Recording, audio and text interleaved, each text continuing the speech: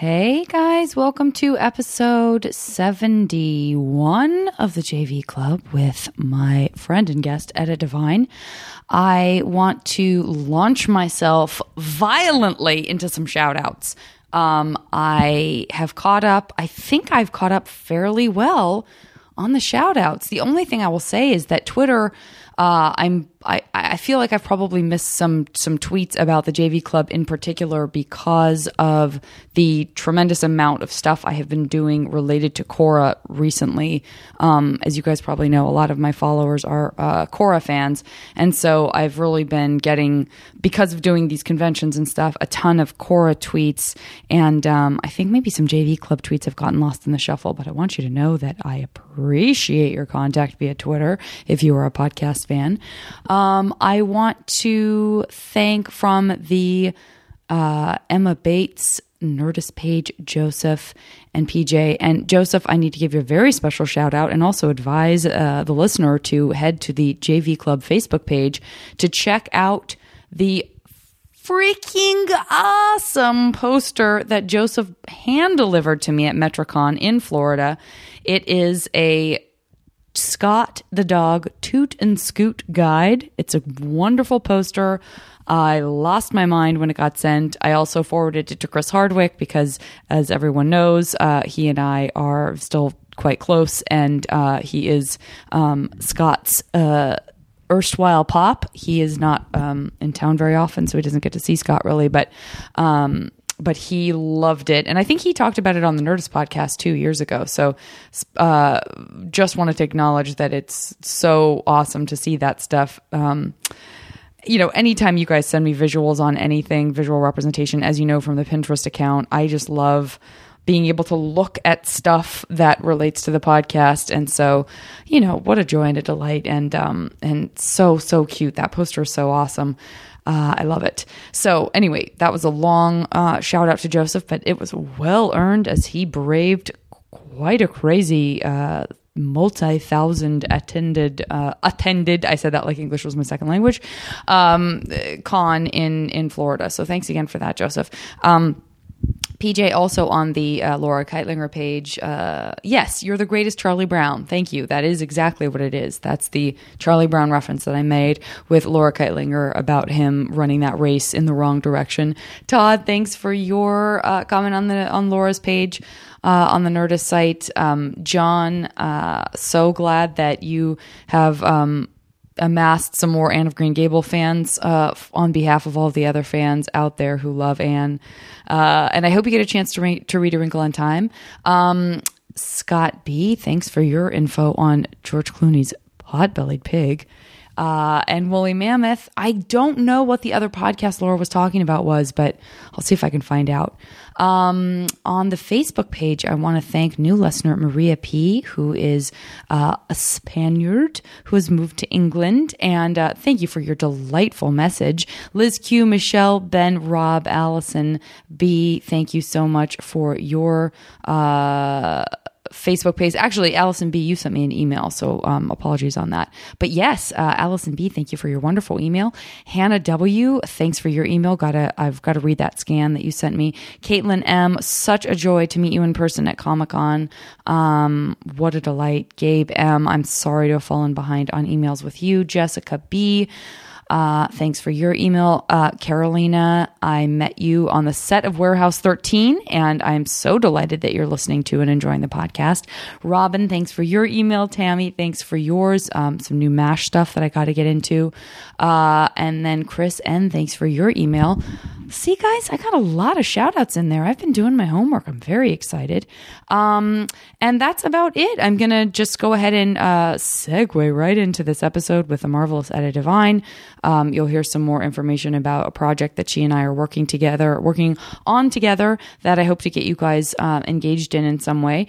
And that's about it. I'm just, I've been traveling so much. I've fallen behind in logging episodes of the podcast so that I have a bunch ready to just fire out. So I'm doing some serious catch up where I'm trying to wedge in podcasts at least once a week so that I continue to send them out to you guys. Thanks again. And I'm going to wrap it up with that.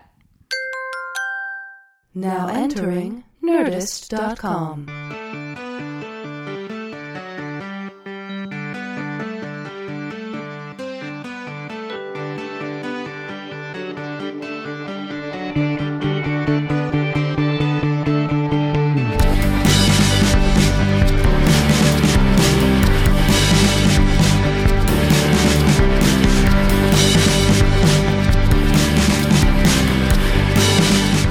Everybody, already starting out. You're not going to play the music? I already have a great in voice. The room? Oh yeah, I don't do that.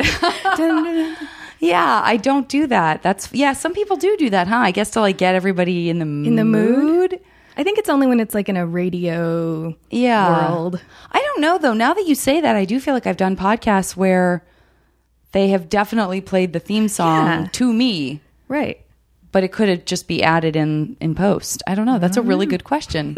Do you feel unready now? Do we need to listen to the song? I should hear some shout outs. Yeah, that's true because you listen to the podcast too. So this is very meta. Well, sometimes and you said before that you feel weird listening to your friend's podcast. Oh, and so do I. Yeah. It's really weird. But so I won't listen to it for like 4 months and I'll be like, oh, I'm a jerk. And then I'll listen to a bunch of them. Yeah. So I was just listening to you and Jessica Makinson, and then I ran into her on the street, and I was like, I just talked to you.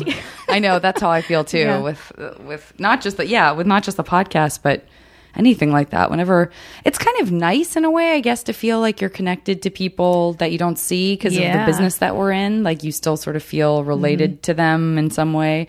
But it's also I don't have to talk to you if I can listen to you in my pocket. Listen, you don't have to worry about the real me and all of my annoying habits if you're just listening to my annoying habits on the podcast. Then there was a time I was listening to your podcast and you came up behind me and I was really confused. Yeah, we were shooting this short in Tucson and I saw Etta behind me and I was pulling up into the like resort that we were staying at when we were shooting this thing and I totally scared her. Like, I didn't know if she was listening to something, and I came up behind her, and she was like, oh, God, I was just listening to you and Susan Orlean.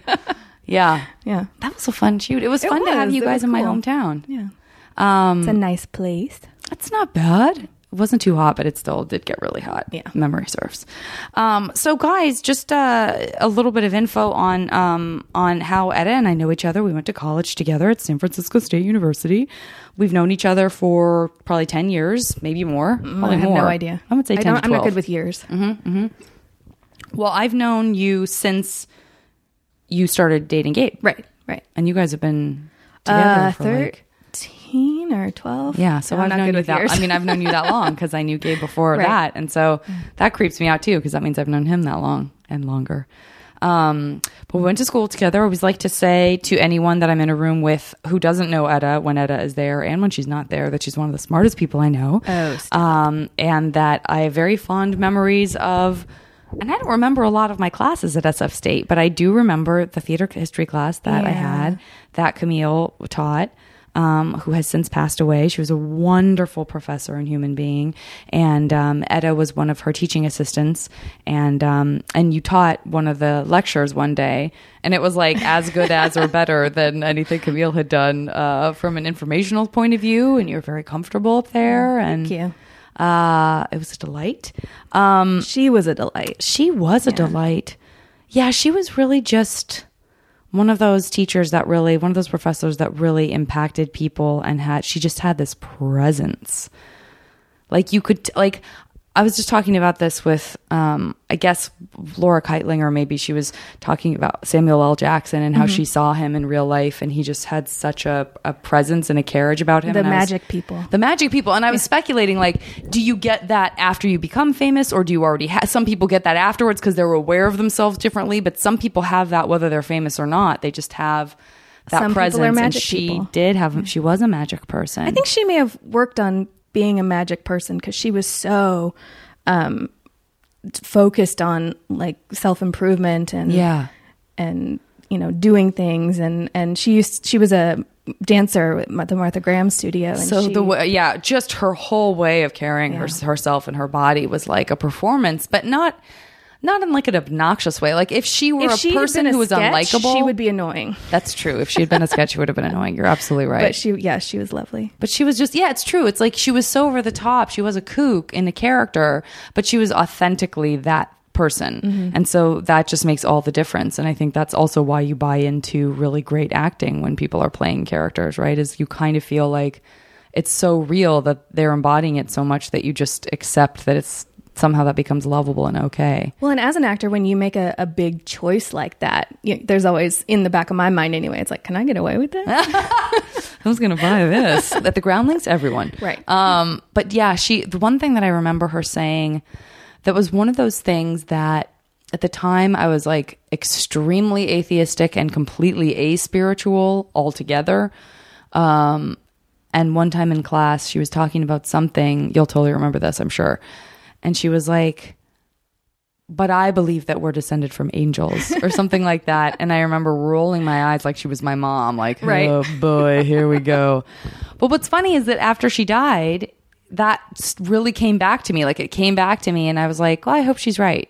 And like, you know what I mean? Yeah. There's just sort of like, there's a softening of that. And for me, there's been an emotional softening of my own kind of feelings about other people's faiths and stuff. I'm still a big eye roller, but I feel like, I don't know, I make it not literal when people I really like say things like that. Yeah. But she probably literally meant it. Yeah, she probably literally meant it. Yeah.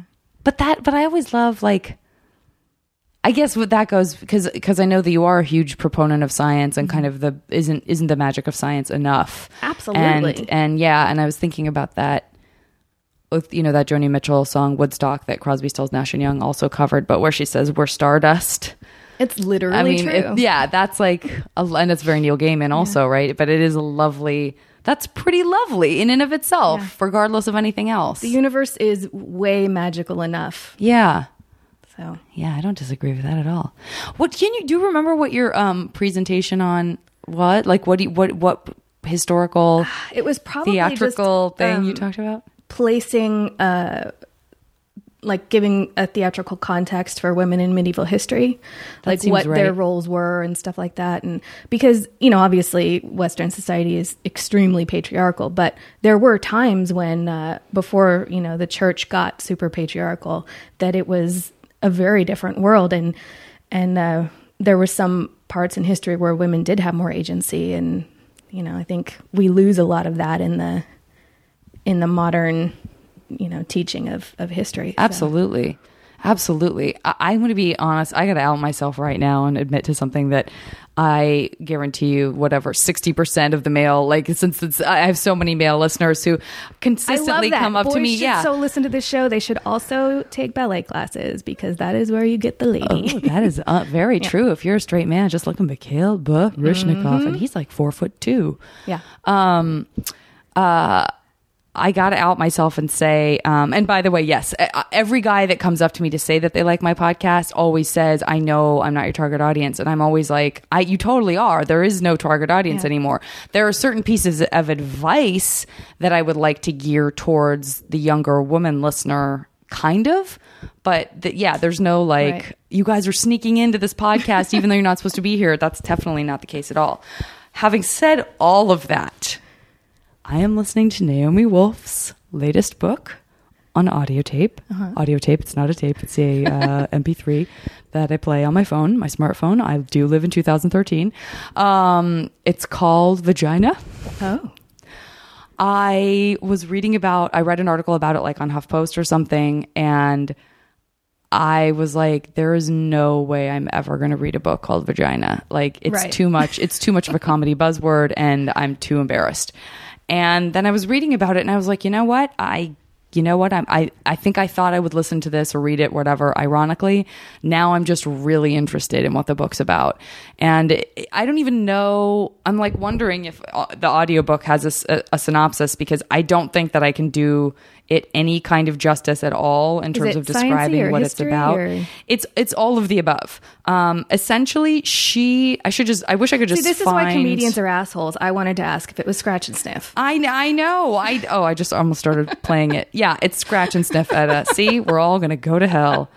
I wish that I had this doesn't have like an info thing, but basically, long story short, she started having decreasing sensation with her orgasms. And she also said that she had this very she used to have a very profound feeling when she would have some orgasms. Listen, if there are any younger listeners listening or their parents are thinking that they shouldn't be listening to this, I don't really know what to say because we've talked about a lot more juicy stuff than this, but that she would have this feeling of profound connection with the universe or with her creativity and her self-esteem and all of this kind of stuff that made her feel it's definitely the dopamine. Yeah. Where it was hitting that part of her brain, it was much more about emotional and intellectual creativity and stimuli and the feeling the oxytocin. And the feeling of connectedness. Yeah, exactly. And she would have it not just about her partner, but she would have it about the world, and she would have it about her work, and she would feel very inspired and connected in that way. And that completely died. And so she was terrified. And so she was like, is this, she was so afraid that she was just going to be told this is an emotional problem. Right. And it turned out that she had a spine injury that was essentially crumbling her lower vertebrae. Whoa. And the lower vertebrae were compacting her pelvic nerve.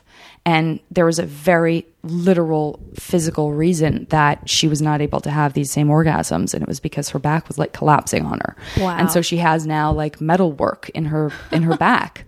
So that needed to be corrected anyway. And the way that she found out about it was through her sex life, which is so interesting. Nuts.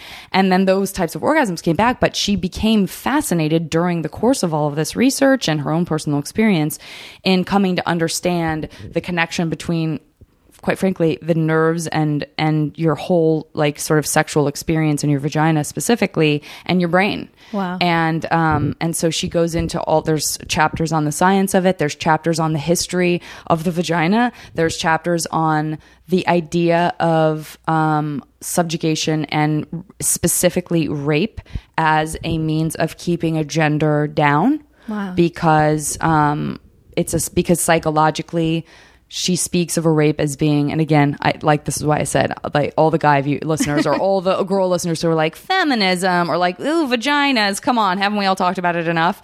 I think that every time I start a new chapter, every time I start listening to him, I'm like, here I go again with a vagina then you're book. right in there. And then I'm right in there because she talks about like, the fact that these 12 and 13-year-old quote unquote soldiers who are essentially tortured and forced into being soldiers in foreign countries, third world countries, who are then forced to essentially mutilate the genitals of the women in the conquered areas, that it is more than an individual psychological, like, we're raping and pillaging the way everyone always has, that systematic. It is like you will be defeated emotionally and intellectually because there's such a link, not just to like a psychological, it's not like a psychological, like, oh, I had this trauma, like a normal trauma. It's like a completely different trauma. It's a special trauma that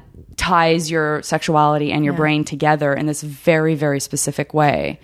It's just fascinating. Yeah, it's really interesting. And I'm not saying I agree with every single thing that she says in it, but it is very provocative, and it does really make you think. And guys, for those of you who are interested, it's also, there's a lot about giving sexual pleasure to a woman and how much better your sex life is if you are pleasuring your partner. This is purely on a heterosexual level. And she also says definitively, I am talking about heterosexual women because I am a heterosexual woman, and I consider this a bit of an autobiography or a biography of heterosexual vaginas to a degree.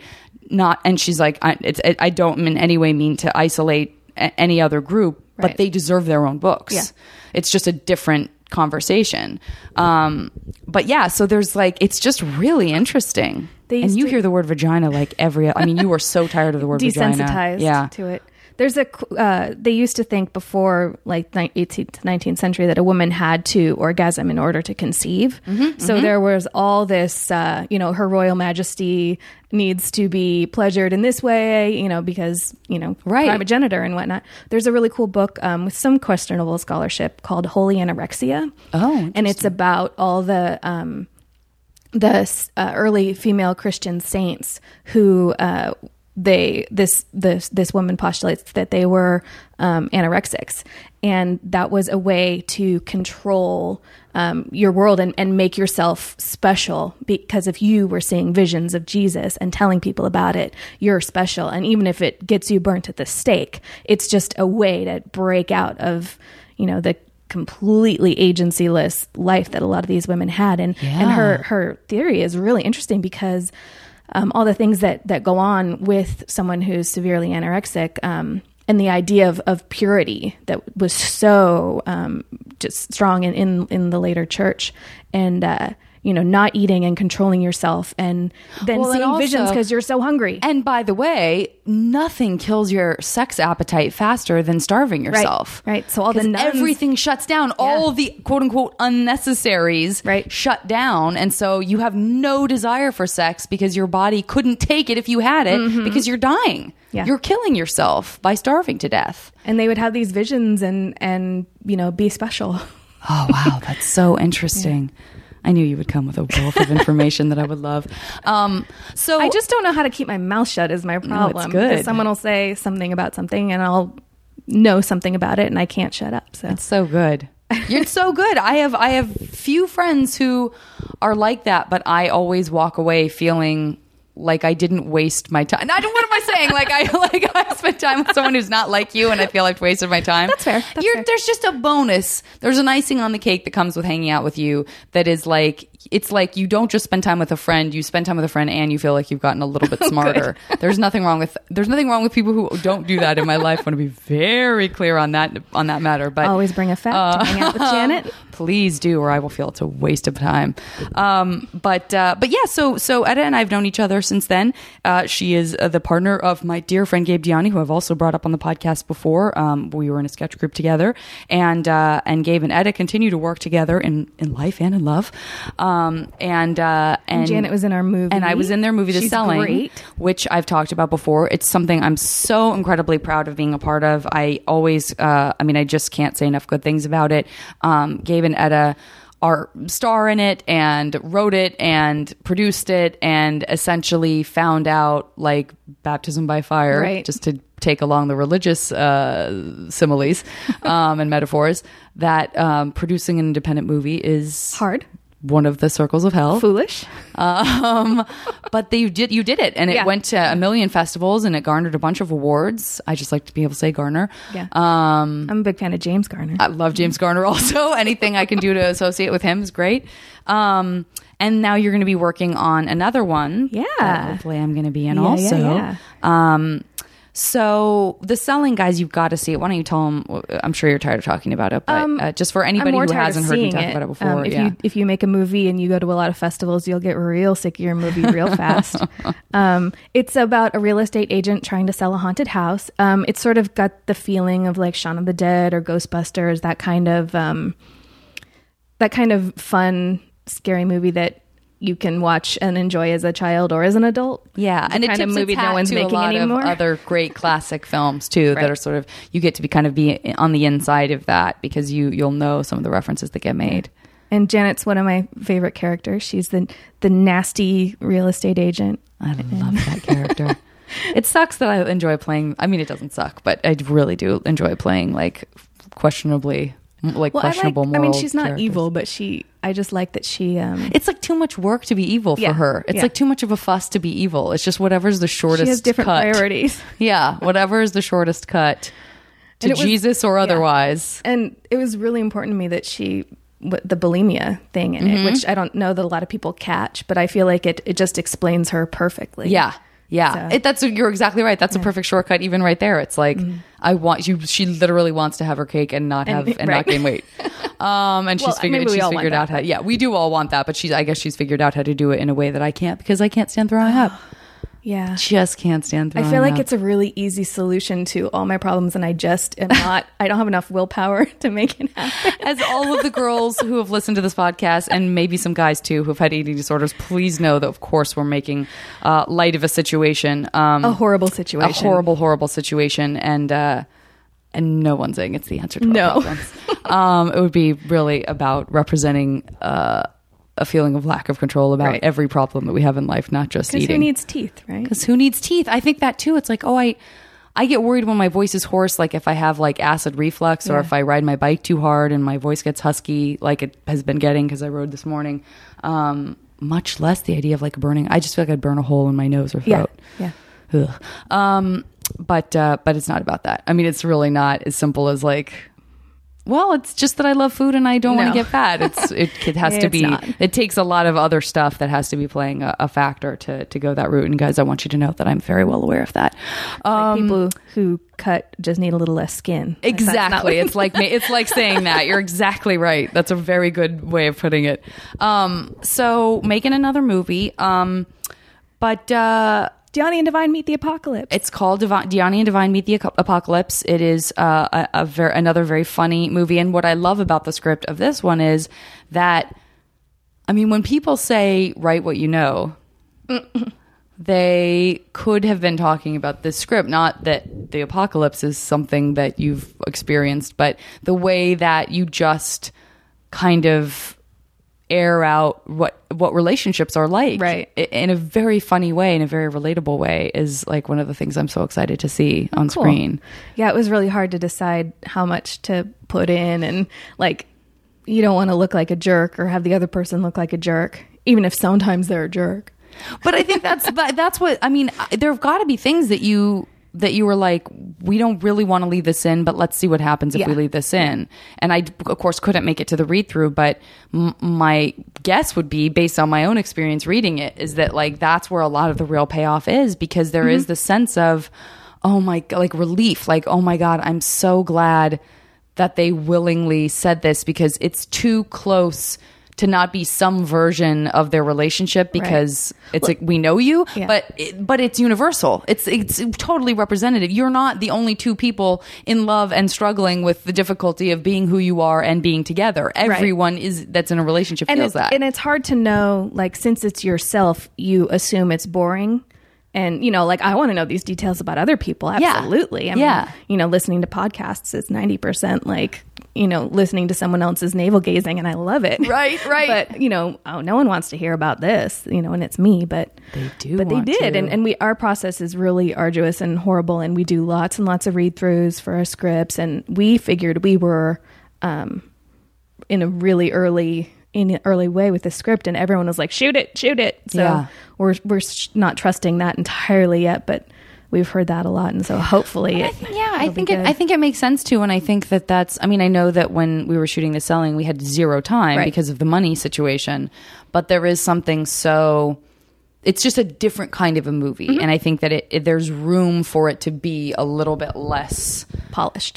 Yeah, that's the idea. It's quick and dirty. We're hoping to shoot with 2 cameras and you know, just go out and get it made. But that's one, and you guys know that I think I maybe on one episode and then follow up on like maybe one other episode, I said, you know, if you guys ever want to donate to my PayPal account just to help like put together a budget for t-shirts, which by the way, don't worry, they are happening, and stuff like that. Otherwise, I haven't really fundraised at all, but I've been wanting to have Ed on the podcast for a long time, as she knows. And this is a really good opportunity for us to get the word out too, because when we talk about making an independent movie, we're literally saying like nobody's backing this except the people. So and we're going to be doing a Kickstarter soon. Yeah. So there's been a Kickstarter campaign. So I'm going to be talking about that a little bit, guys, because I really believe in this project, and I am so proud to have done The Selling, as I said before. And they also have had a successful Kickstarter campaign in the past, which I'll let you also tell them about, because it's one of my favorite things in life. Oh, the Huck Finn thing? There's a, you know, obviously a lot of controversy about Huck Finn, and anyone who's read it knows that it's ridiculous.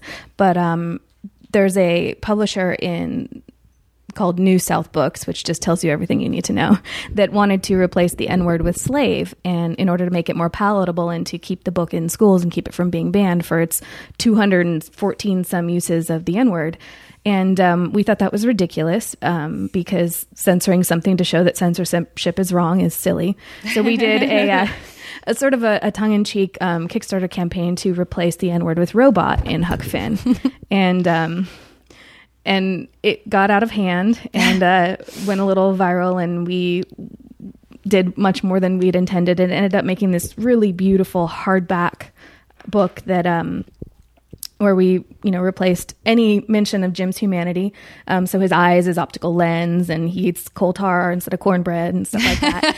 And redid all the original illustrations to replace people of color with robots. And it's brilliant. It's kind of amazing. It's so brilliant. My mom did the illustrations, and they're really good. It's so cool, you guys. That is another thing that I'm so proud of. And this is a world in which it's very hard to just follow your own voice and kind of create your identity for yourself as a creative artist without getting backing from people. And that's what the beautiful thing is about the way things can get made now on something like Kickstarter. And so everyone can be a little tiny Medici and make what they want to have happen. Exactly. Now let's go back.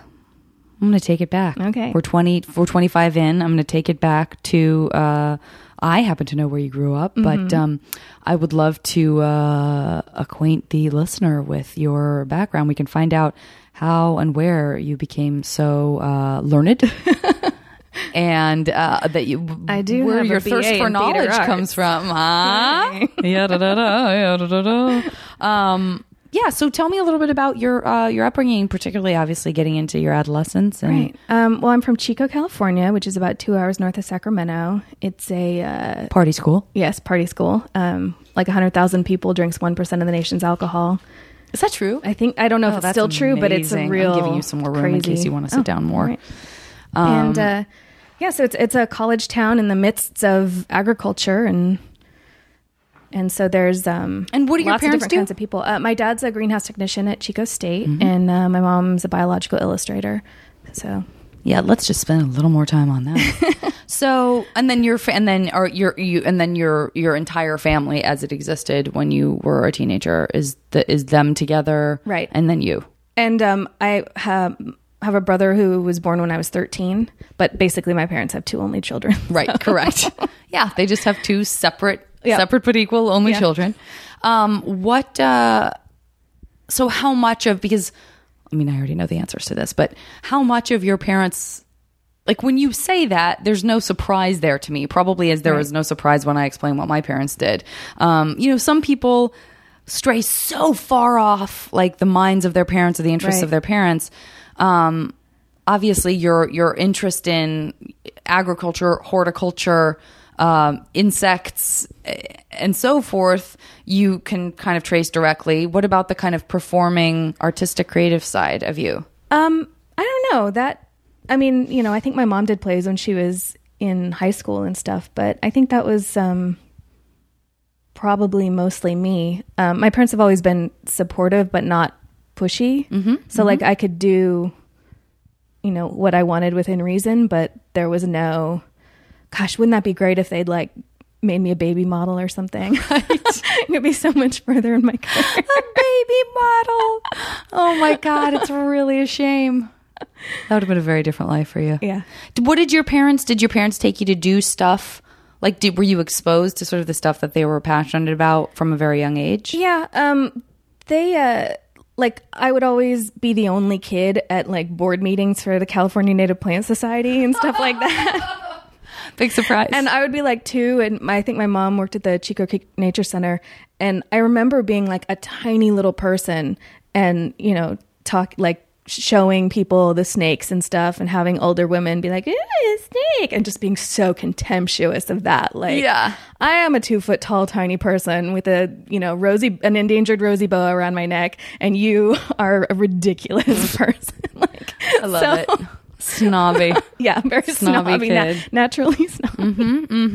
So, and yeah, I mean, there was just a lot of that kind of thing. We would go to lectures. As an only child, like, I think in the 80s and 90s, there wasn't such the helicopter parent thing, but like they weren't going to get a babysitter. I wasn't disruptive, so they would just bring me to these things, and I think that's cool. And I don't know how much that happens anymore. I feel like that's something that people talk about, and now I'm just like anecdotally speaking about something I haven't even witnessed per se, but that's something that I remember hearing about, even like in the 90s and stuff, people talking about European parents versus American parents. Right. And that like, you know, if you live in Amsterdam or if you live in Berlin or whatever, your parents take you to stuff. They really take you along with them everywhere, and you're a part of their adult life. Right. There's that whole thing about French kids going to restaurants and how they're fine. Yeah, and they'll eat exactly. Yeah, that you're a lot. There isn't this kind of door that slams shut when you're a kid to the grown-up world that then gradually opens for you as you get older. Right. That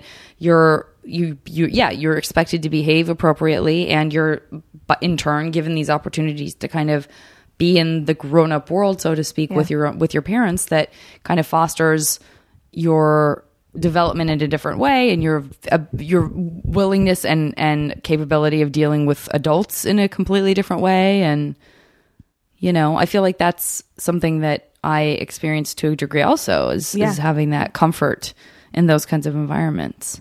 Was there ever a time when that wasn't cool to you? Like, did you ever go through a phase where you're like, oh, mom and dad are so square? Well, I mean, I think every kid thinks that, but I mean, I always appreciated that, and I didn't like other kids. Like, I had friends in school and stuff like that, but like kids just kids bothered me. So it's not even like when parents say just because you love your own baby doesn't mean that you're going to love everyone else's. You just because you were a child doesn't mean you have to like children. Yeah. There's something so Dickensian about that, or something. The sort of like self-awareness of being a child, even as a child. Like, this isn't for me. Looking around, this really isn't for me. These jackasses like causing trouble and, you know, being annoying. And there was definitely that, like you've talked about bullying a lot, and you know, definitely like in 6th grade, I think, you know, I remember I was reading A Brief History of Time by Stephen Hawking, and I had it on my desk. When you were in 6th grade. Don't even try to gloss over that. But like kids would come over and be like, "Who's this retard?" It's like, do you're calling Stephen Hawking? Okay, I'm done with you. Yeah, absolutely. And like, just like, you know, them having that power over you of being in the same room when you don't even want to be there, you know? And so that was tough. Thrust into socializing the way school can feel like a prison. Right. Sometimes. And so when you were in high school, what were your kind of interests, your personal interests, and, you know, where did you have friendships kind of come in where there was an overlap and there was like mutual interests versus like things that you love to just go do by yourself? Well, my friends later in high school were all super smart, really interesting. I did a lot of plays. I was constantly doing 2 or 3 plays at a time. So I had all those friends too. And so that was good. I mean, I really liked those people and I still like them. So that was different from earlier. But what happens when, too, not to interrupt, but what happens when you're 13 and your mom's like, guess what? That you're going to have a I was not pleased. Right? And it's really awkward, like being a 14-year-old walking around with a 1-year-old and everyone looks at you like it's your baby. Think it's your baby. Yeah. That's so interesting. And so was he an accident? Oh, I'm sure. Yeah. And so did you feel like a real, did that completely upend your world, or were you kind of... Yeah, just because having to take care of him and stuff like that. But I mean, basically, they did a really good job with still, you know, taking me to things. And I was really starting to do more stuff, more plays and things like that. So I was able to get away. Yeah. Well, yeah, because I can't imagine going from only child to... I can't wrap my head around it at all when I think about that, obviously, because my parents weren't together and hadn't been forever when I was 13 or 14. But the idea of suddenly being responsible for, like, when other girls are off going to babysit, right, by choice, just because that's a way of earning money, to somehow have that responsibility. Well, also my parents never really went anywhere, so there wasn't a lot. I definitely would watch him if they were going to Costco or something, but there wasn't a lot of events. They're not eventy people. Yeah. So, but the stuff that they would have taken you to when you were little, like going to that stuff. Yeah, he didn't do it. Yeah. Well, he was more trouble, so. Got it. Gotcha. He didn't do that stuff. And how did he evolve differently? Are you guys really different from one another? Yeah, very. Not to make you tell his story. No, yeah, very. I don't know what he's interested in. Okay. 2 only children. Yeah, he got an Amazon gift card for Christmas. It's like, what do they even sell on Amazon? Whoa. Like, oh gosh. Wow. That's something that everyone knows. Yeah. From all walks of life. It's like, I don't know what he does. Interesting. So interesting. What do they even sell on Amazon? Yeah, that's really, really weird. I don't know that I've ever met that. Maybe if you were like 60 years old. That's what I'm. Yeah. And where does he live? In Chico. He does. He stayed in Chico. Yeah. But I remember like when he was like 13 or something, he was like, oh, I really like, I don't even remember what stupid band it was, someone horrible. I was like, oh no, this is not standing. So I would like send him like burned CDs of like the Smiths and stuff. So I did a little. Did he respond? Like, yeah, he did like them. Okay, that's good. So that was like the only that's thing good. that he's that's ever something. responded to. That's something. And how was it for you growing up too in like a, sorry, I'm going to grab this foam roller because all of the travel. Roll away. All of the travel, I think I'm going to have to do a little of the old, like, lying down, looking at you with my neck resting on this roller for a second. That's cool. Going to a college that, or living in a town that is like I got to be able to see you, though. This is ridiculous. Hello, there she is. Going to a town that is, like, living in a town that is primarily known for drinking. From the outside. Yeah, from the outside, it's known as that. So on the inside, is it known as that? And yeah, I mean, there's definitely a lot of that. But I mean, I felt like in high school, I was always in really safe situations. And, you know, there was, you know, a ton of drinking. Absolutely. Was there a lot of crossover into the university population, like young girls dating college guys or? I mean, I socialized with college people because I was doing plays, but is that like so? They were all, how are they? So you were doing plays that were like more community? Yeah. Okay. With adults. Okay.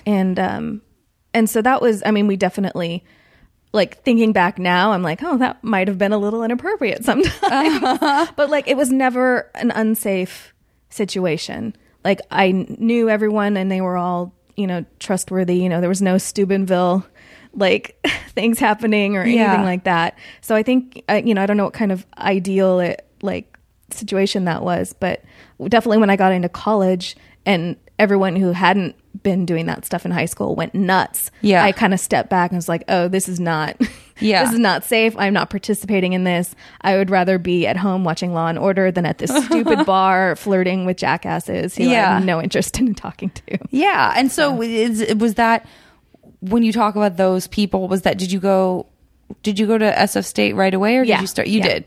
So you definitely knew you wanted to not go to Chico State. Oh, absolutely. And I would have, State? Yeah. Okay. And I would have gone to somewhere like USC or, you know, like I'd love to have tried NYU or something like that, but that was just financially. Yeah, you were pragmatic like I was. And the thing about San Francisco State is any teacher who wants to live there is going to be, you know, really good because, you know, there's Stanford and there's Berkeley and there's all these things. But, you know, if you are a teacher and you want to live in the Bay Area and you haven't gotten that job at Stanford or Berkeley yet, you know, you're going to teach at San Francisco State. That's true. We got some really good hand-me-downs. Yeah, the caliber of teachers there was really high. And I definitely had really good point. I guess I hadn't thought about it that way before. I definitely had people who like would get to do one class at Stanford and then they'd come and teach. And so I think, you know, you get out of it what you put in. There were people at my graduation for the theater department who I'd never seen. And I would spend 80 hours a week in that building. So if I didn't see you, you weren't doing anything. Yeah, no kidding. So where were they? I don't know. I don't know where they were, what they were doing. I felt a little bit like that because I was working. I had to work so much and it really was like a commuter school for me. Well, and you like came back and I was there for a while and then I left to take a full-time job. But yeah, we saw each other. You're right. Who were these people? Because by the time I got there, I had like no sense of the performing side of it really. Because I was just like, I had already cleaned up as many, you know, all of those kinds of credits from my other school. Mm-hmm. So I was just doing the kind of behind the scenes stuff and the history and all that. And then everything else was like whatever general requirements I had. Right. But yeah, it was. And that really is kind of going from like small town party school world to like big city. Mm-hmm. Not that it's huge, but it is different. Definitely different. Had you spent much time going to San Francisco before you moved there? No. I mean, I'd definitely been there, but yeah, it was completely different. Did you fall in love with the city when you first went? I did, but it was also a really different place back then. Like when I go now, I always get angry about how nice it is. Because I feel like it was really still like crime ridden. This was before what's his hat mayor?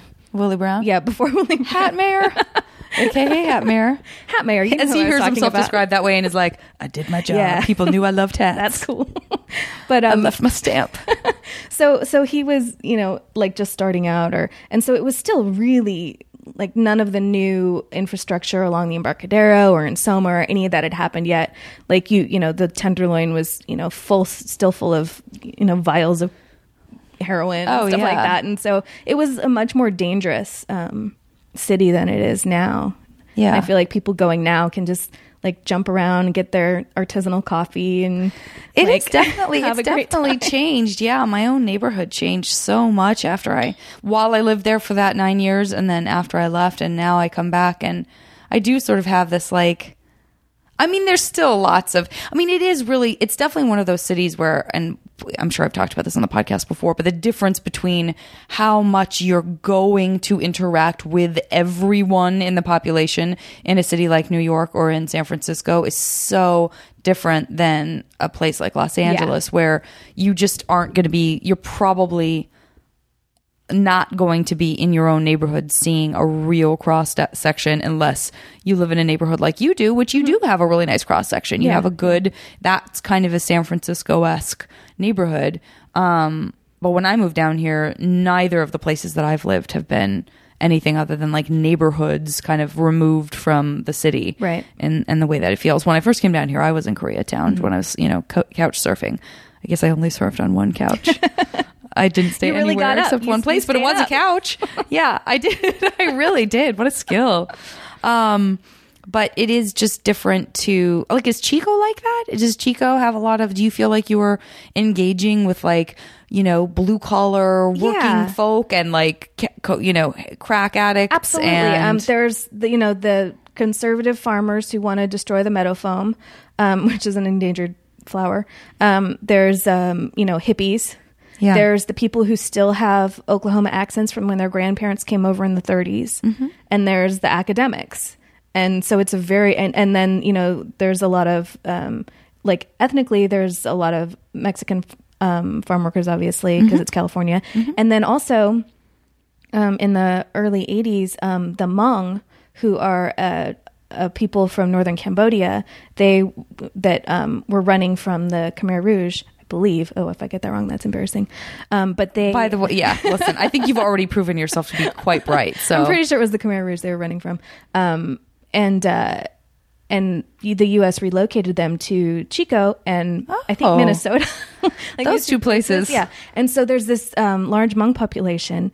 And so I went to school with a lot of those kids who, didn't remember the horrible, hideous massacres of their families. Sure. But there's a really cool, they've gotten really into farming. And so our farmers market is these brilliant Hmong farmers who used to work the fields of Cambodia and now they came here. Yeah. And Laos. It's Laos mostly, I think. I was going to say that Kulop, it sounds like there was a lot, like Kulop, I think her community of Laotians were in Minnesota, right? Yeah, I mean, I think like if you listen to her episode, there's some, I haven't, there's an interesting crossover there because those are, those are her peeps. And so I asked the like completely cliche, like complete Anglo question of like, how do cultures end up migrating to one type of community? Although I don't remember her saying anything about the history, like of originally why, which you just said, but more just like your families follow families follow families. It's like you hear back from your uncle that he settled and da-da-da. Right, that's absolutely common. Of course, that's even true of like how the Scots came and the, the Irish people came. You can play footsie with me. But this was definitely, running from horrible murdering people who wanted to destroy them. It is interesting that there's that little pocket. I was going to ask too because of China Basin, which is not particularly close to Chico, but there was so much Chinese internment and such a huge Chinese population in San Francisco. Yeah, that's something that we always forget about California and the West in general is that there were so many Chinese that came over. Like in Chico, which does not have any significant Chinese population, there's still an area that was the old Chinatown, in the 1870 or 40s, I guess, Gold Rushy times. And all the in all of Northern California, there's these gorgeous rock walls, and they're about 3 feet high. And that's what they had instead of fences for cattle and stuff like that. And those were all built by the migrant Chinese that were brought over. That's so interesting. Yeah, what was I guess that reminds me too, and what you were talking about with the farming, with the Cambodian farmers and stuff, it just brought up a little bit of a Malcolm Gladwell outliers thought for me, which was that this idea that rice farmers are such better farmers than any other farmer because you have to work year round. Yeah, the harder you work, the more rice you get. And the harder you work, the more rice you get. And that, as opposed to wheat, it's like, oh, there's a storm, you starve. Yeah, Screw and you. vegetables and fruits, like they have a season. Yeah. You don't really, you just sort of like chill out when it's not season. That's the right season to till and plant. And boy, I really am outing myself as not being much of an agriculturalist either. So did your parents kind of imbue that in you too about, because I know you're vegetarian, about, were they vegetarians? Oh, no. Not. I definitely got made fun of and a lot. By your family? Yeah. Your own family? Yeah. When did you become a vegetarian? I think I was like 14-ish. I remember I had a friend who I thought was super cool, and she was a vegetarian. I was like, oh, you mean you can do that? Yeah. Like I remember clearing the dishes and like the chicken carcass and being like, oh, this is so gross, which is weird because I'm fine with like dissecting stuff and like, not being grossed out by that stuff. But something about if you're not putting it into your body. Yeah. But like says the person who fully eats chicken. Right. I'm literally pointing at my phone face right now, guys. Oh, poor baby chickens. Yeah, but yeah, I know. And knowing animals and like, like looking some beautiful cow in the eye and being like, sorry, I'm hungry. I know. Like, it's just not, you don't need it. You don't, like, there's definite health implications and stuff like that. And like, I just don't, we don't need it anymore. Obviously 400 years ago, I wouldn't have been a vegetarian. Right. And in 100 years, like I would feel like a big jerk for not being a vegan. But, right now I think that that's the most realistic, thing for me anyway. But yeah, I definitely. But what about? But you gotta give a short pass to the girl who literally physically can't have soy, dairy, or gluten. No, you're messed up. Give me a little something. Give me a little something because I ain't eating no tofu or no tempeh. You have excuses. Yeah. Are tofu and tempeh the same thing? No. Oh, tempeh is the wheat. No. Tempeh is which one's different the wheat? Tofu. Wheat is the gluten one is like the Gardein and that kind of stuff, but is why am I blanking on that? I know I'm blanking on it too because you have to have aphasia at least 5 times on this podcast. Okay. You've only had it twice. Have it the worst. I'm like four legs. It meows. Yeah. Oh, cat. Yeah. We got it. Teamwork. Yeah, it's gone. I know. I am. Everyone too. knows. Everyone's I just keep saying Gardein, which is like a brand. Seitan. Thank you. It's a great responsible thing to do. I applaud it. And I never feel like you impose that on other people, like in terms of, but you've totally seen me eat meat and you've never been like, you're a monster. And, but I don't eat beef, guys, or pork. Sorry. Yeah. Anyone who's ever been to a factory farm is like gonna, yeah. But that's people's ability to dissociate and like, yeah, we're very good at it. I mean, in some ways in our lives, I guess we sort of have to be. And then other ways we've conditioned ourselves to be because it just is easier. I mean, I eat a little cheese and that's from, rape machine, like baby stealing. Like, I mean, that's not good. Yeah. Yeah. So, yeah. All right. That's true. I guess that you have to go. And that goes back to conversations I've had on the podcast before that I will not put you through again, which are, where do you draw your own personal lines? And I just was talking about that last week with Emma Bates, like if you went whole hog on everything that you find wrong with the world, and should you, or do you get to kind of decide what your boundaries are and what your own personal battles are that you're going to pick to fight and all that kind of stuff and find some small way to make some sort of difference. I want to get into I wanted to get into this. This is a funny question to ask you, because you're not a mom. But I thought it would be fun to ask this to someone who isn't a mom, and then I can hold this question and get a different answer maybe, or the same answer, we'll see, from someone who is. But this is from listener Mike, who is one of the wonderful gentlemen who has reached out about it. And I would just like to say right away that he even does disclaim by saying, although I'm a 36-year-old male and perhaps not the audience you intended, Mike, again, know that you are very much among friends.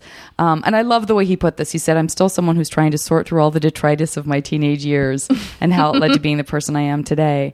And your guests all have some amazing perspectives. And so he is... his question for the JV club, for the junior varsity section of the podcast, Mike, know when he's saying that you are a junior varsity young woman. He says, my wife and I have a wonderful little girl who is about to turn 1.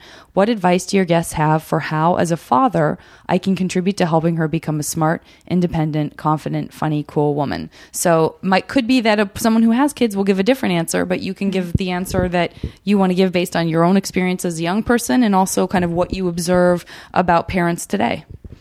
And go.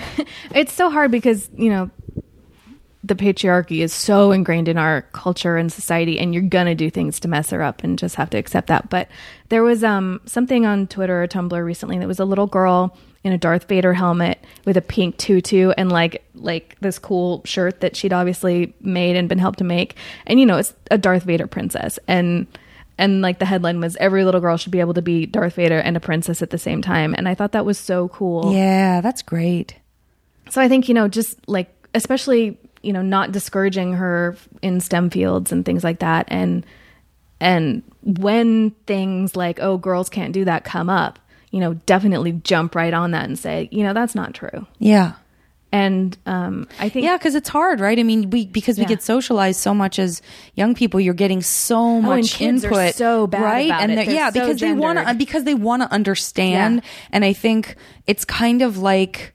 And I know that there's like actual physiological gender stuff that happens, and I'm not saying I don't accept that, but I'm also saying that we often scientifically think that something happens for a scientific reason until we find evidence that it doesn't, and then it is like, everyone thought that black people were more dumb because of blah blah blah. It's like, well, that was considered quote unquote science then. Absolutely. So so although I'm willing to accept that some of it may be physiological, some of it may be part of the child's development in whatever gender association they have, whether that be male, female, or trans, or whether sexuality starts to play a role, etc. But that I think the kids just want to. They really, you go through that place where you just want to put everything in a box so that it makes sense to you, and as adults, we need to do the same things, almost kind of in a different way, but we think we're being helpful, but really we're making those boxes even more and more small. Well, I mean, you hear women say to their kids, like, oh, little boys don't do that, or, just horrible things like that. Like, it's just so ingrained in our culture and so gross. And like, as a girl who, was interested in science and stuff like that, I mean, it was everywhere. And I mean... Did you think about becoming a scientist? Well, it was either archaeoparasitology or acting, but so they were both in the A's in the encyclopedia. Right. But that's not a real career. So you'd have to get like 5 different degrees to make it up. Yeah, and I was like, I do not want to get an MD. Will you tell me specifically what you just said and what it means? So the archaeology of human parasitology. So like. I'm really interested in like the sweat, which is a disease that killed so many people during like the Tudor reign in England. Like Mary, Anne Boleyn's sister's husband died of it. All these people died of it, and nobody knows what that disease was. So I think like figuring out what that is would be interesting. So people were talking about it historically, but nobody knew. Yeah, I mean, we all know that the sweat killed all these people in the summers in England. Can I be honest? I don't know if I've ever heard that. Yeah, it's crazy. And then sweat. Yeah, and then like could it just have been a fever? I mean, but what? It was killing so many people. Like a virulent strain of like springtime influenza when everyone was like, no one gets sick this time of year, and yet you were like, but I don't know. That's more of like a It's more like a winter thing. You'd be surprised that someone was hot in the winter. They don't know what it was. It out. And stuff like, where did syphilis come from? There's all this, is it New World? Is it Old World? And what crazy worm did this mummy have? And stuff like that. Yeah. So there's so many great crazy worms out there that get into and us. They change our behavior is the thing. Yeah, you must have loved, well, we talked about that, and I'm sure, maybe I haven't brought it up, but man, that Radiolab episode where you... Oh, they did do one on... whatchamacallit, starts with a C, the cat. Yeah, poop. What's in cat poop and how it like tells you, it like changes your personality. That it makes you more likely to get eaten by a big cat. Yes. Or that it can make you more likely to like crash your car because you start getting more like aggro and stuff. That one, and then also the episode that's, I guess it's maybe all the same episode, is the guy that like, is it tapeworm or it's whatever gets into, you can like step in it. It's in feces as well, but it helps allergies in a way that nothing else does. Yeah. And so this guy like, and it's why they used to think that people in the South were slow, is because no one used biffies or anything like that, and they would just walk on poop and get these worms and then be totally anemic. Yeah, I think that's just the parasites episode. Yeah. I think all three of those stories are part of the parasites There's episode. An awesome book by my science crush Carl Zimmer. Called he's Parasite he's Rex. on it all the time too. Parasite Rex. That's just amazing, and talks about these crazy things like fish who will flash their bellies to herons to get eaten, so that the herons will get the worm and then pass it to the snails, and like it just and it just changes your behavior. And that goes back to like the magic of science, so to speak. Wow, that feels like I want to get into the MASH stuff because I want to come up with categories for you that are like really good edit categories. I wish that I would have known that I was going to be podcasting you today, because I would have spent, I say that, but like I never end up spending time pre-planning MASH categories because I'm so interested in what's going to come up in conversation. But boy, this is not a good pen for this at all. I wonder if I have a slightly better one in here. But because one of the first things that I was just thinking about, like, there've got to be some categories for you that are like going to be so delightfully unique to you.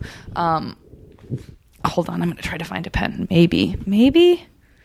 I don't want to get up and go all the way over there, mostly out of laziness. I feel like I've used this exact pen before, so there's a stubbornness on my part. Maybe I should. Okay, so I'm going to start out with the category of you discovered 3 things in the natural world. Okay. You're responsible for 3 pre-existing things. It was someone else that discovered them, but in fact, as of this upcoming future, time will change and shift, and you will have become the person who discovered these 3 things. One of these 3 things in the natural world. And I have to pick those? Yeah. Okay.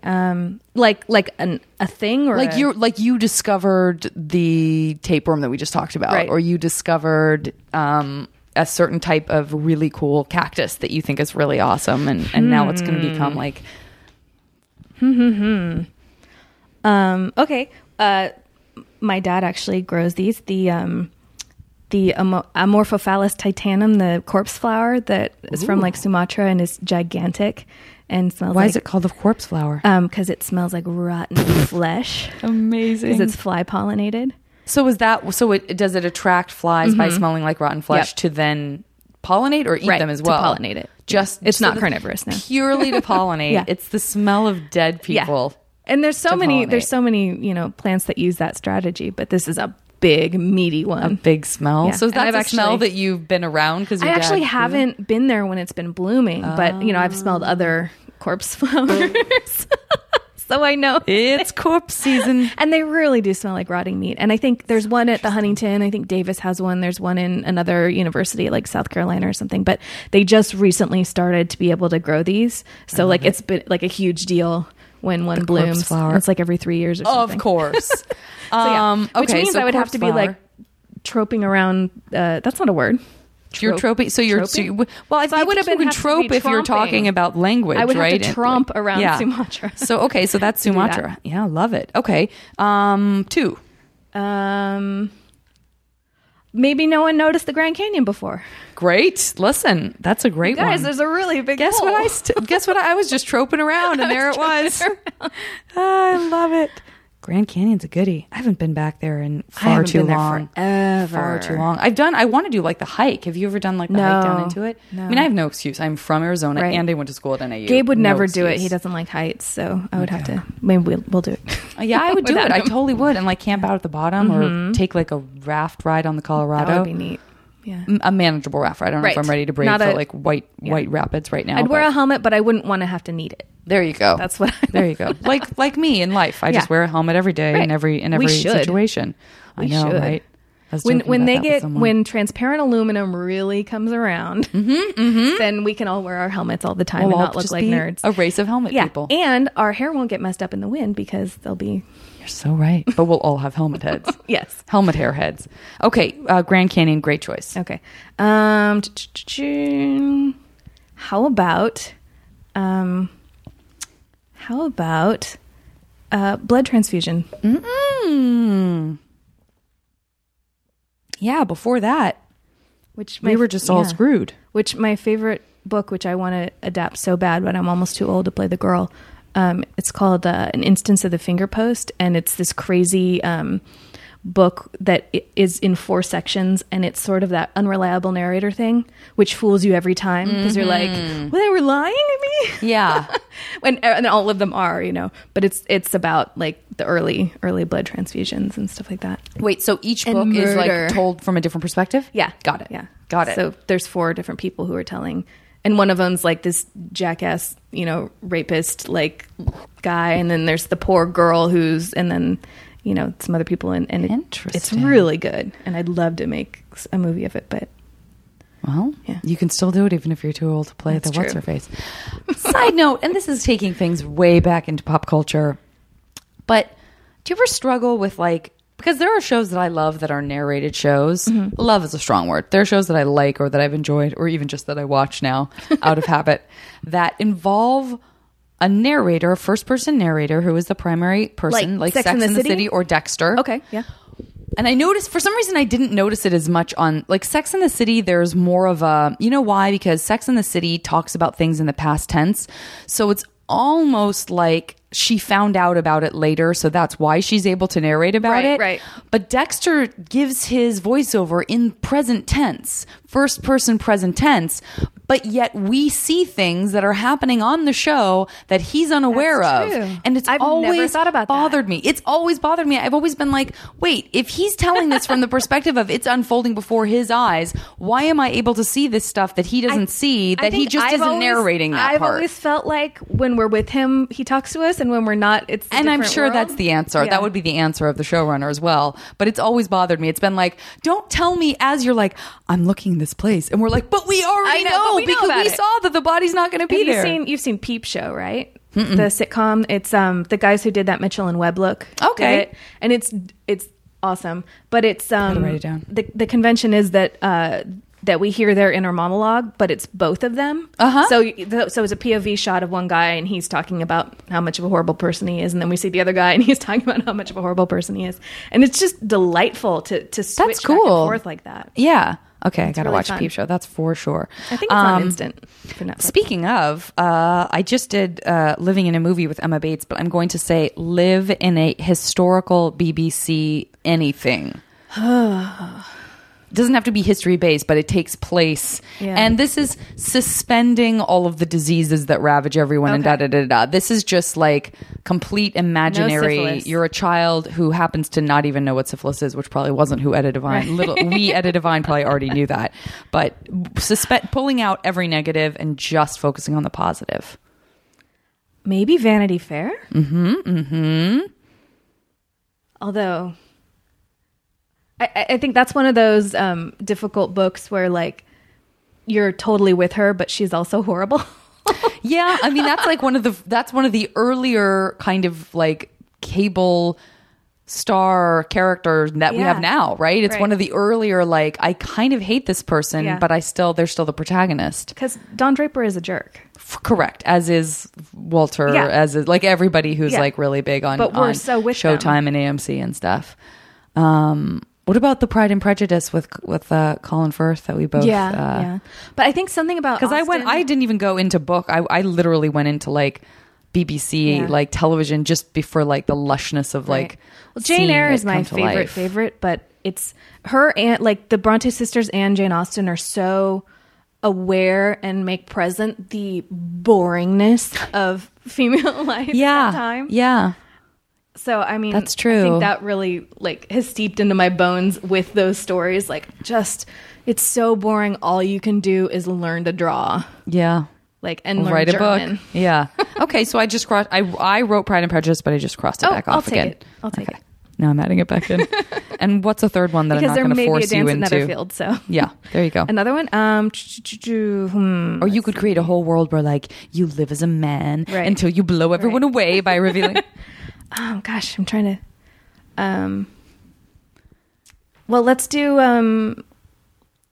Is Harry Potter period enough? Oh, listen, I'll throw that in there. I don't think that counts as a BBC because historical I think I'd be a really thing, good witch. I love putting you into the Harry Potter world 100%. Harry Potter, and I think like Rita Skeeter and I would like pretend to like each other, but it wouldn't. You know, you're nice. Oh yeah, to each other, and then you'd be like, oh, that woman. Your inner monologue would be what a horrible woman she was, and maybe hers would be about you too. I don't know. You probably wouldn't. Although be mosquitoes that love me, so maybe she'd be like trying to get in my inner circle. Yeah. Mosquitoes love me too. It must be delicious. And there were all those articles lately about how it's just because your skin stinks. Listen, I happen to have great smelling skin. Great smelling skin, all.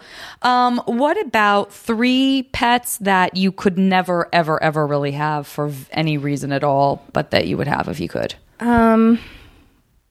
Dragon. Let's see. What whale would be a good whale? I'd killer whales are really scary. Yeah, they might. What if it turned on you like a pit bull? The pit bull of the sea. The pit bull of the sea. Like a smaller, like whatever the smallest baleen whale is. So just put whale. I'm putting mini whale. Mini whale. Okay, wonderful. And how about a woolly mammoth? Woo, very good. Woolly mammoth. Okay. One occult like you need to name 3, but you'll end up with one occult like power. So it's not that it's more of the like the occult / maybe some telekinesis thrown in there, but it's not like you can't teleport, you can't fly. It's not superhero stuff. It's not superhero. It's more magic. mind reading / the powers of being able to maybe move something with your mind. Would be, I would say, the extreme. Let's see. Well, if ghosts were real, which they're not, then talking to them. Yep, talking to ghosts. So medium. Yeah. How come it's called a medium? I don't know. Because you're mediating. Never mind. Oh, that couldn't have been exactly more clear. Why. It's because I was thinking of it in terms of sizes instead of like what it actually. Hilarious. I'm just thinking of all the weird medium stuff, like how they would hide cheesecloth in their vaginas. It's so amazing. Yeah, speaking of, shout out to Mary Roach and her book Spook. So good. Which I borrowed from Gabe and Etta when I was working on an idea that I'm still working on. I'll be working on forever. You should get her. She does press sometimes. Oh, you know what? This is a sad story. It's not really a story. I thought that she lived in Los Angeles.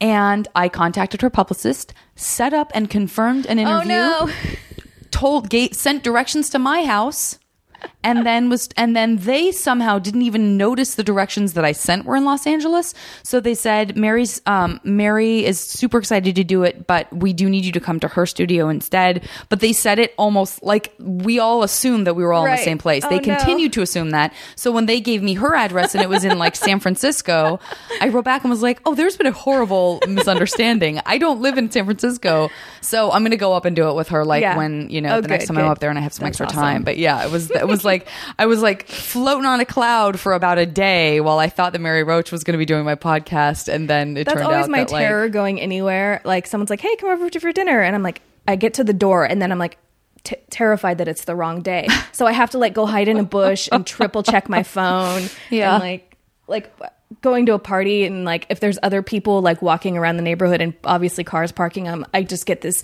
like sense of relief, like this massive relief that I'm not the right place, right day. Yeah. And then I did show up at someone's house. I came over. I was 100% right in that I thought I was supposed to be at Bruce McCullough's house one night. And he was 100% sure that it wasn't. And we were both right in the sense that we just completely, it was that thing where I guess I was more right. Not that it matters, because I had because the email that I sent him was the day before and he answered me the next day. Oh, so it was like a tomorrow he thing? Thought it was tomorrow, but his answer to me came in that morning. Right. And so it was like, see you for dinner or whatever. Yeah. And so I showed up there and he was in his PJs, like chilling with his beautiful wife. And I fully showed up. And by the way, I rode my bike there and they live at the top of Mulholland. So I came in like covered in sweat. It was like the hardest bike ride ever. And I get there and he's like, it's tomorrow. And I was like, no, it's tonight. And then we figured out what had happened. And I sat with them for like 20 minutes and just talked. And they're adorable and sweet and wonderful. But I've fully done it. I've done it. It's my nightmare. I've made your nightmare come true for myself. What was the question? Okay, so far we just have medium. Okay, let's go with well, telekinesis is a good one. Yeah, that's a good one. I guess holding your breath underwater is superhero-y, huh? Yeah, I mean that's more of a yeah. What are some other medium-y powers? I would say I would include astral projection. Oh. I would include mind reading. Yeah. At will, not necessarily that you always have to hear them. Let's do mind reading. Okay. So I feel like if I could do astral projection, I'd get stuck like working the light board at community theaters that didn't have light boards. I'd be like, lights up. Oh my God. There's one of my favorite books when I was younger. It was called Stranger with My Face. And it is an awesome book that is, listen, I don't know if it holds up, but it is about a girl who turns out she has a twin sister, and they both come from this. I mean, it's probably not even PC at this point, but they both come from this tribe that believes that this Native American tribe that believes in astral projection, and they can in fact astral project. But her they were separated at birth and adopted out, but her sister like stayed in the system, and this main character like has a beautiful life somewhere, and her sister visits her in astral projection form. I totally tried to get the rights to this, by the way. Visits her in astral projection form to teach her how to astral project. And then she astral projects out of her body, and her sister jumps into her body and like takes over. And so her only option is to either be like just her soul trapped in the outer world, like in the world, but no one can see her, or be in her sister's body, who's like at this point in an insane asylum or something. It's such a great, juicy teenage story. Yeah. Okay. So those are all really good. I'm going to give you, I'm going to give you 3 real life places that you can have your second home anywhere in the world. Okay. Hallstatt, Austria. London. And since I need a first one, I'll say the Franklin Hills, and then I'll commute from my apartment. There we go. Love it. Since I need a first one. Fantastic. All right, listen. I'm taking it. I don't want to finish with this, so I'm going to bring it in now because it's very painful for me to do, because I do love Gabe Diani. He might be like my all-time favorite guy ever. Other boys? Yeah, I'm going to ask you for crushes. Okay. Carl Zimmer. Oh gosh.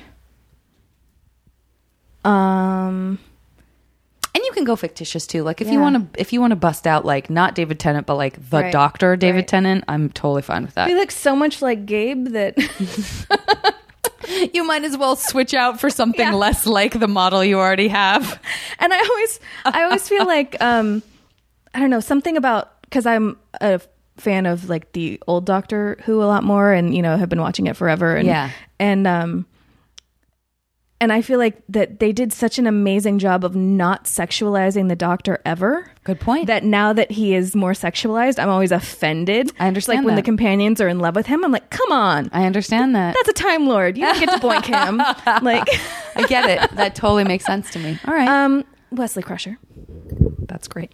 Which, having friends who are friends with Will Wheaton just makes me feel uncomfortable. Yeah, but it's a whole different person. It is a whole different person. You didn't say Will Wheaton, you said Wesley Crusher. It's different. Okay. David Bowie. Nicely done. That's a very robust list. I'm very proud of you. I gotta go old Carl Zimmer feels really flattered. Yeah, I'm going to reach out to him. There's got to be a way for me to get in touch with that guy. Okay, I'm going old school on this one because I know that you enjoy food with the same relish, pun intended, that I do. So I'm going with the classic 3 foods, much as you want, no consequences. No negative consequences whatsoever. Burritos from Tacos Day in Chico, which anyone who's ever been drunk in Chico will know, even though I prefer them regardless of alcohol content of me. Okay. Let's see. Cheese, if it's not from rape machines. And sugar. Wouldn't it be great to be able to eat sugar? Yes, I'm glad you brought that up because that is how I feel every time I take a cheat night now is I look at things. People tease me so much because of what my cheat nights are, but I'm like, you don't understand. Well, see, you have real consequences. Like, well, yeah, but I have no consequences other than my weight. But sugar is sugar, and it's poison. I want to be able to eat. Like I had a cheat night last night, and it was in locally. And I was looking at this gluten-free chocolate chip cookie dough. It was soy-free, dairy-free, gluten-free chocolate chip cookie dough. And I looked at it and I was like, oh, I want that. That's what I want. And then I thought, I will have 2 bites and I will feel sick and that will ruin my cheat night. Yeah. So instead, I got the coconut and banana puree that had some brown rice in it, like that was like a sad pudding with a little bit of agave, which I'm also not supposed to have. So the cheat was like agave, right? Because it kind of upsets my stomach, but at least like the glycemic index is low or what have you. I don't know. No, it's high because it's all fructose. I guess I don't know. Well, see, I probably shouldn't have. And by the way, I had 2 bites of that and still felt sick. Yeah. So okay, sugar. I mean, straight up, I get it. Because that goes in all kinds of stuff. Totally. I mean, ice cream is my real. What was it? I'll trade out cheese for ice cream. Okay. Because I could eat that for breakfast every day. Yeah. Let's face it, ice cream is a really, really good invention. Ice cream and pizza are as good as their reputations. Yeah. I know there's a lot of good stuff out there. I like the specificity of burritos from Tacos Day, though. Maybe you could change out pizza with sugar because the sugar you're getting from your ice cream. Done. We struck a hard bargain, but we did it. And what about 3 qualities that you would like to have more of or less of in yourself? Like, I just thought to myself, I wish I were a more patient person when I was thinking that. That's what brought it up for me. Well, you are so good with people. Like, oh, that's very nice of you to say. Like, everyone likes you. And oh, that's definitely not true. Don't ever go on the internet if you want to continue believing that. Well, but like, you're really good with like going into a room and like, you know, talking to people. And I don't know if like in your heart you're comfortable or not, but you definitely like seem like you are. So I think that would be a good. Okay. Because I'm terrible at that. Like, Gabe and I'll go to a party and talk to each other. Just like casual social. Yeah. The funny thing is, and you know this about me, is that I avoid those situations. Right. Well, so I'm comfortable when I'm in them, but my desire to be in them is quite low. Right. So it's like, if someone really wants me to go to a party with them, I'll go and I'll seem like the life of the party. But in my mind, I know that 5 minutes before I left, I was like, oh my God, I would love to just be at home, like looking at the stars with my dog. Yeah, exactly. Okay, so casual social skill kind of stuff. Got it. Maybe like more can physical stuff be in there? Sure, why not? Better physical skills, like you know, I took ballet and like stuff like that, but you know, I can't spot to save my life, and like it would be... So just like maybe a general kind of grace and dexterity in your body. Yeah. Okay, I wish I had more of that too. Grace, dexterity. Okay, and I don't know. Whenever like people talk about humans and running and how we're like the best at it, and that's not my experience at all. Yeah. Like, I'd like to be able to, you know, like, we're better runners than dogs. Like, dogs will die if they run with us because they can't pant and gallop at the same time. Yeah. And that's good to know. Yeah. I mean, you can run with him a little bit, you know. Yeah. But like for long distances. Oh, I don't take him anymore because he's so old. But this new dog that I'm getting, which guys I'll tell you about sometime. Oh, she's so cute. But yeah, like the ability to long distance run. Okay, cool. Because I used to run, and everyone's like, "Oh, you learned to love it." I never loved any second of it, not 1 second. Yeah, I, on the other hand, loved running, and my body did give out. It was like neck going, knees going. I got to get on the bike. That's all I got now. Okay, tell me when to stop. And stop. Oh, this is a fun one because I did lines instead of a circle. 1, 2, 3, 4, 5, 6, 7, 8. Niner.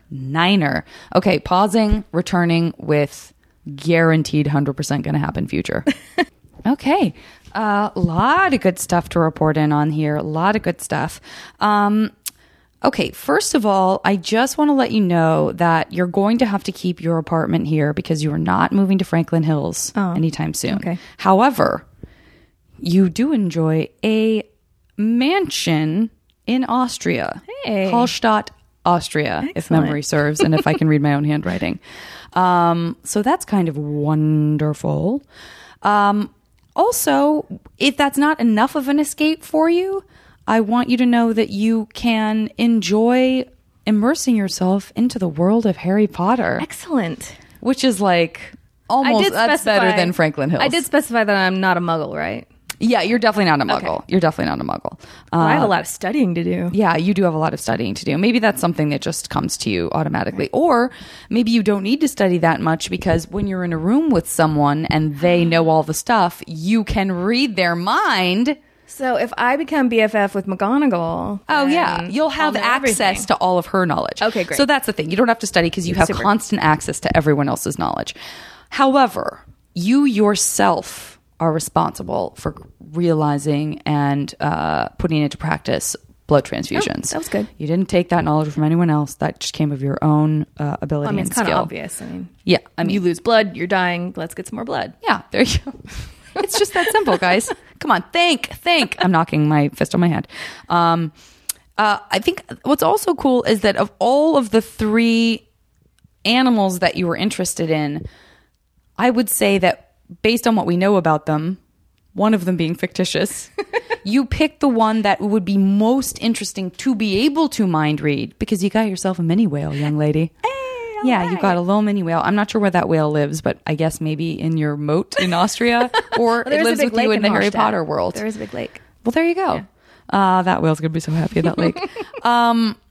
What else can I tell you? I can tell you that you are very good in a social environment. Excellent. Well, witches need that skill. And I think that ties into mind reading too a little bit too. It kind of makes sense that you would be like, I know what people want to hear and I just give it to them. There you go. And you can do it at will. So if you don't want to listen to what someone thinks about you because it hurts your feelings, you don't have to listen to that. I've decided. That's good.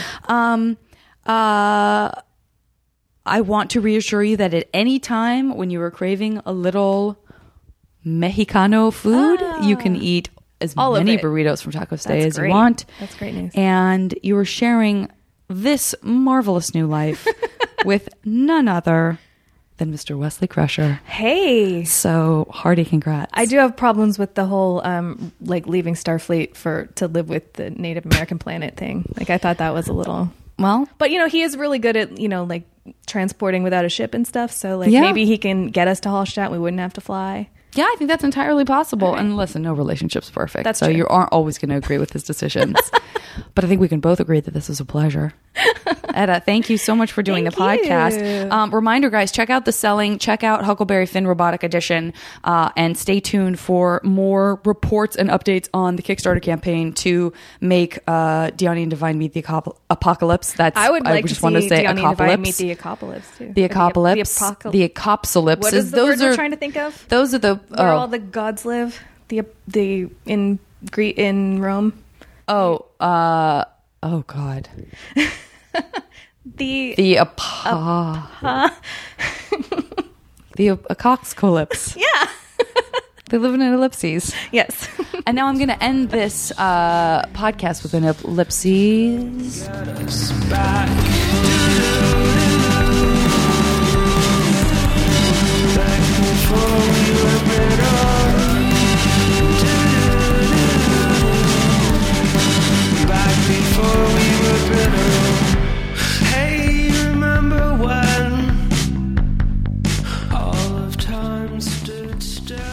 As always, the JV Club theme song is Back Before We Were Brittle by the amazing Say Hi. Now leaving Nerdist.com.